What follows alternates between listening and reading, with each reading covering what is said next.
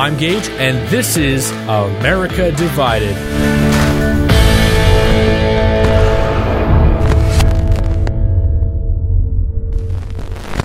"13 days after Election Day in America, and former President Barack Obama is giving his 2 cents on the election and really his opinion on what Trump should do in a national interview done by 60 Minutes yesterday, Sunday. And he had a lot to say, basically blaming a lot of what the Democrats have done on the Republicans.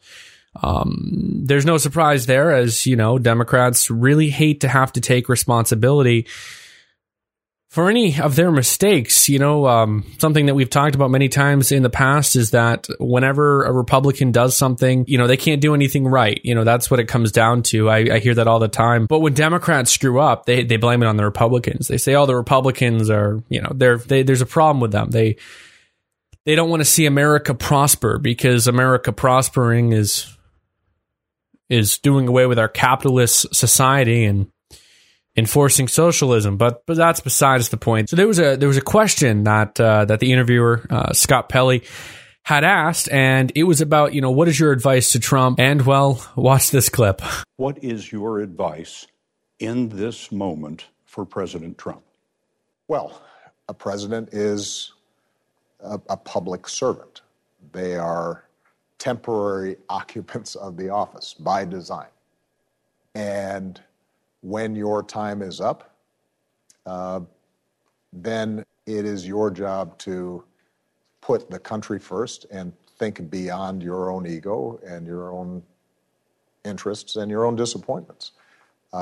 My advice to President Trump is, if you want at this late stage in the game to be remembered as somebody who put country first, it's time for you to do the same thing. You know, for Obama to say this, it's kind of, I think a lot of Republicans are going to lose respect for the man if they had any in the first place. You know, personally, I never had any problem with Barack Obama. I was very young when he took office. I think I was, 16 when he left office. So I was very young.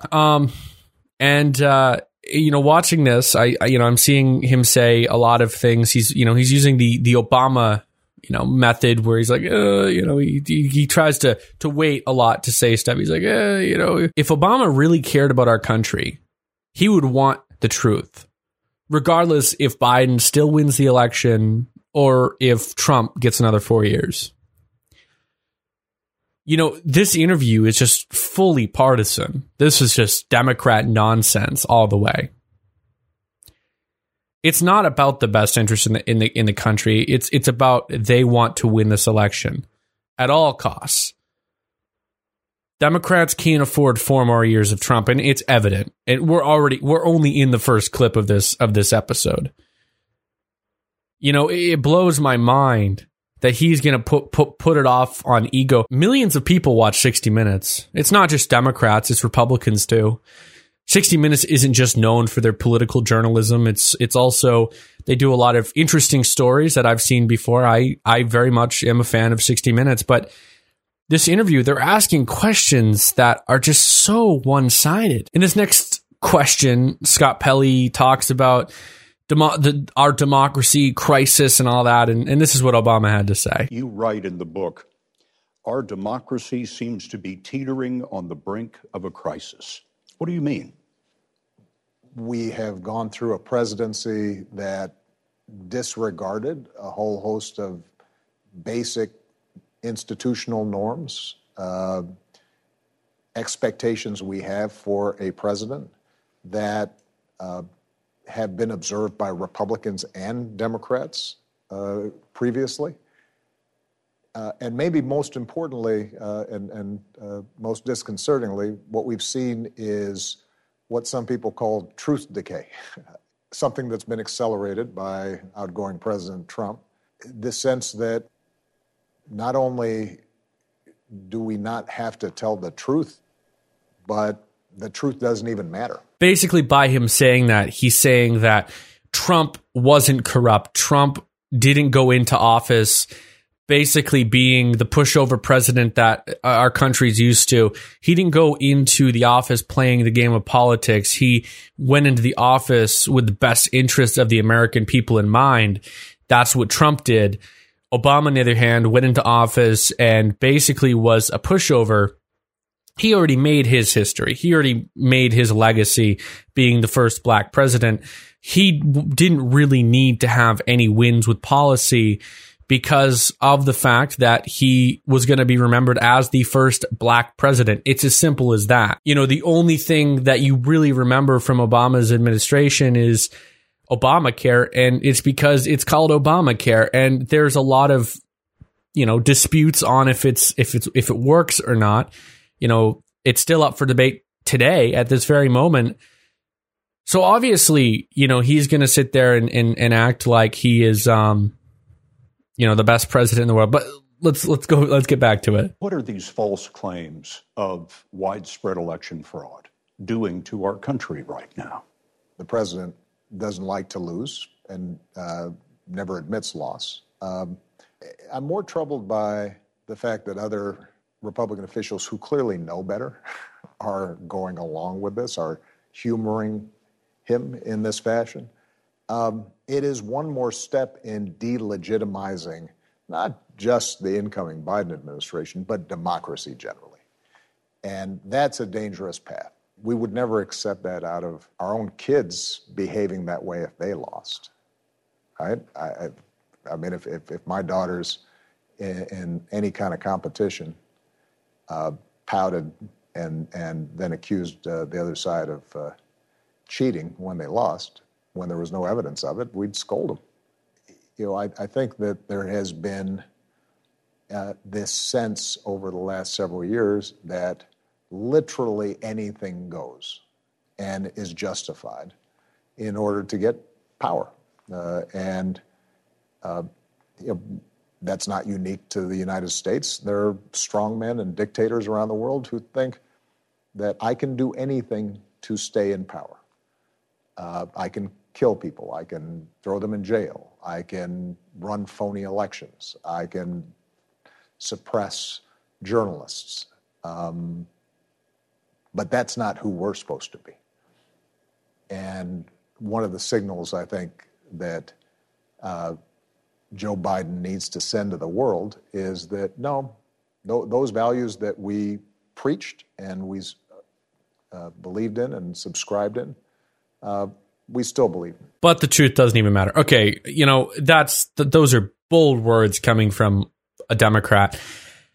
The truth very much matters, but the problem is it's the fact that the truth is being suppressed. Now, I'm not saying it's being suppressed solely by the left, but a majority of leftists and leftist media companies are censoring it, including tech companies. You know, when you have some stories that, you know, may have a positive picture to shine on Trump, or, you know, maybe something great that the Republicans are pushing, they just don't report on it because it doesn't matter to them. They, you know, it hurts these liberal media companies, CBS, CNN, MSNBC, when, you know, they have to report a positive story that the GOP is working on because they're just so partisan.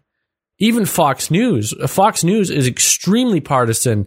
You know, they've had a history of being more conservative, you know, being a conservative platform, but recently they've really switched tides to be more liberal. You know, unfortunately, the truth is something that has to be disputed. You know, the truth should be the truth, but currently in this day and age, it's not that simple. You know, you have debates on if something is true or not. You have, you know, the mainstream media and these tech companies up testifying because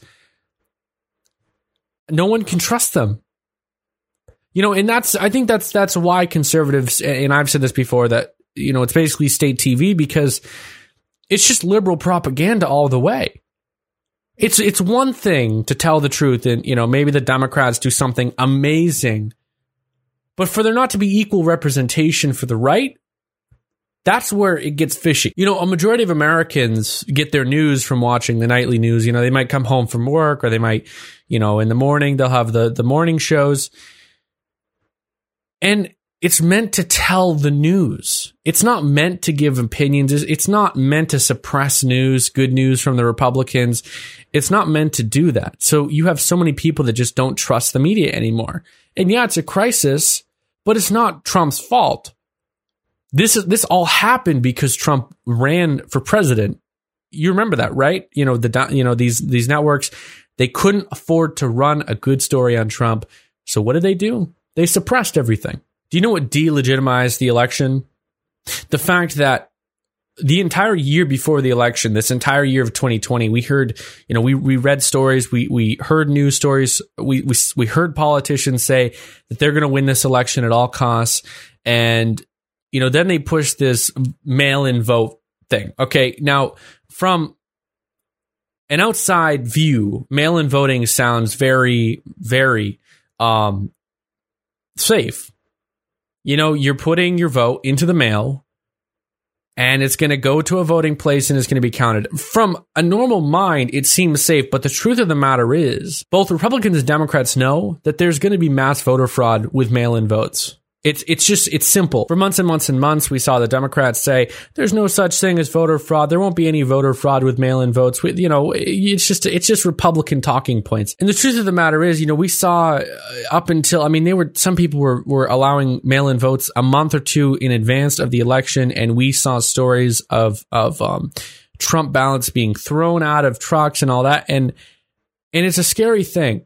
And that's why people don't trust the election anymore. That's why this election is probably the least trusted election in American history. I've heard people say that they're never going to vote again. I've heard people say that they hope there's a civil war. I've heard so many people say that they really, really think that there's corruption with the government, admitting it. And these aren't just Republicans, these are Democrats too. And the truth is, everyone should want a free and fair election. Everyone. That's how a democracy works. There's no doubt about that. I'm not denying that, and nor are Republicans. A democracy is a sacred thing, especially the United States democracy. It doesn't matter if one candidate is threatening the Constitution or not. If enough American people want that to happen, then that's just how it goes. That's how a democracy works. We don't live in a dictatorship, after all. We live in a democracy that, for the most part, every American voice counts. Every American voice that participates in the elections, of course. And when you have a president that said, a former president, mind you, that says that, the sitting president is destroying faith in the election system. I'm talking of Trump, of course, the president that didn't want to do mail-in voting. He wanted people to go to town offices and anywhere to cast your ballot in person, which, yeah, there's going to be voter fraud regardless, but it isn't going to be on a mass scale. You see, when you have, and I've seen so many reports of this. We can go into this in another episode, but I've seen so many reports of people saying that letters are being opened ahead of time, and the letters are being thrown out. The actual identification part, which is the letter itself, was being thrown out, and then you had people that would they'd throw that out and then they'd count the ballot later on because they would sign in the information or whatever.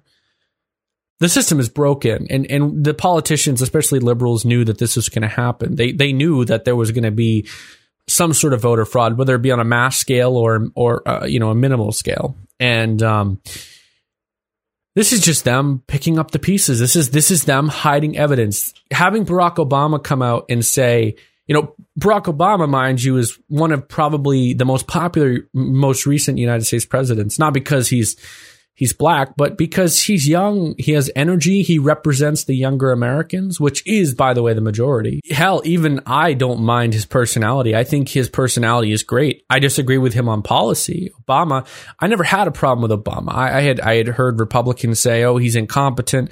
I don't think he's incompetent at all. I think he would make for a great Republican. I think he makes for a great Democrat. He made a good president. Just the problem is I disagreed with his policies. That's it. It's plain and simple. And for him to say, oh, the GOP knows that they lost fair and square, Republicans know that Trump lost, it's very irresponsible, because regardless if Trump lost the election or not, it's a matter of the American people deserve to know if there was voter fraud or not.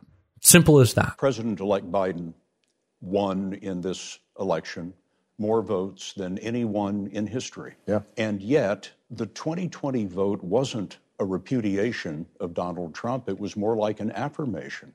He received 71 million votes, 8 million more than he did in 2016. What does that tell you about our country today? Well, it tells us that we're very divided. And as I said, it's not just the politicians now. The voters are divided. It has now become a contest where issues, facts, policies per se don't matter as much as identity and wanting to beat the other guy. That's taken priority.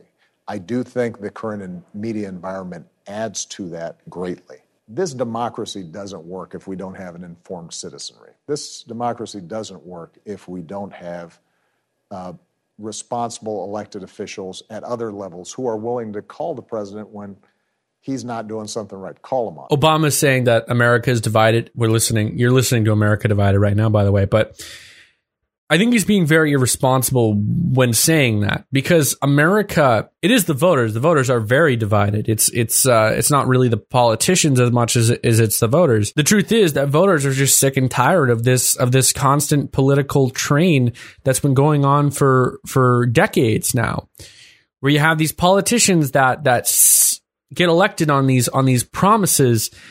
All they do is they spend money, they add to the deficit, and they don't make people's lives any better. The American people have been sick and tired of that for years now, and they really showed that in 2016 when they voted for Trump. I think the Democrats expected Trump to lose this election by 40 million votes. I really do, because they seem so surprised to understand that 8 million more people voted for him than they did in 2016, which just blows my mind, because it's obvious. He's done a lot. When they do a poll and they ask people, are you better off today than you were 4 years ago? And, 70% say they are. That's good news. Honestly, that's good news to hear. It's not really as much as beating the other guy. I mean, I will admit that both parties have done this for years. It's been a game of patty cake where Democrats go back and forth with Republicans. It's not just on a large scale federal government. I'm talking the Senate, senators of local states and whatever.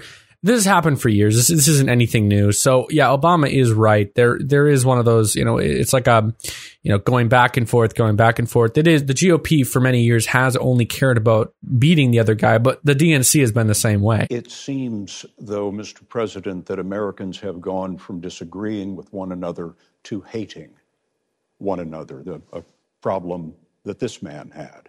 And I wonder he's a good example of somebody who I think understood deeply the need to be able to see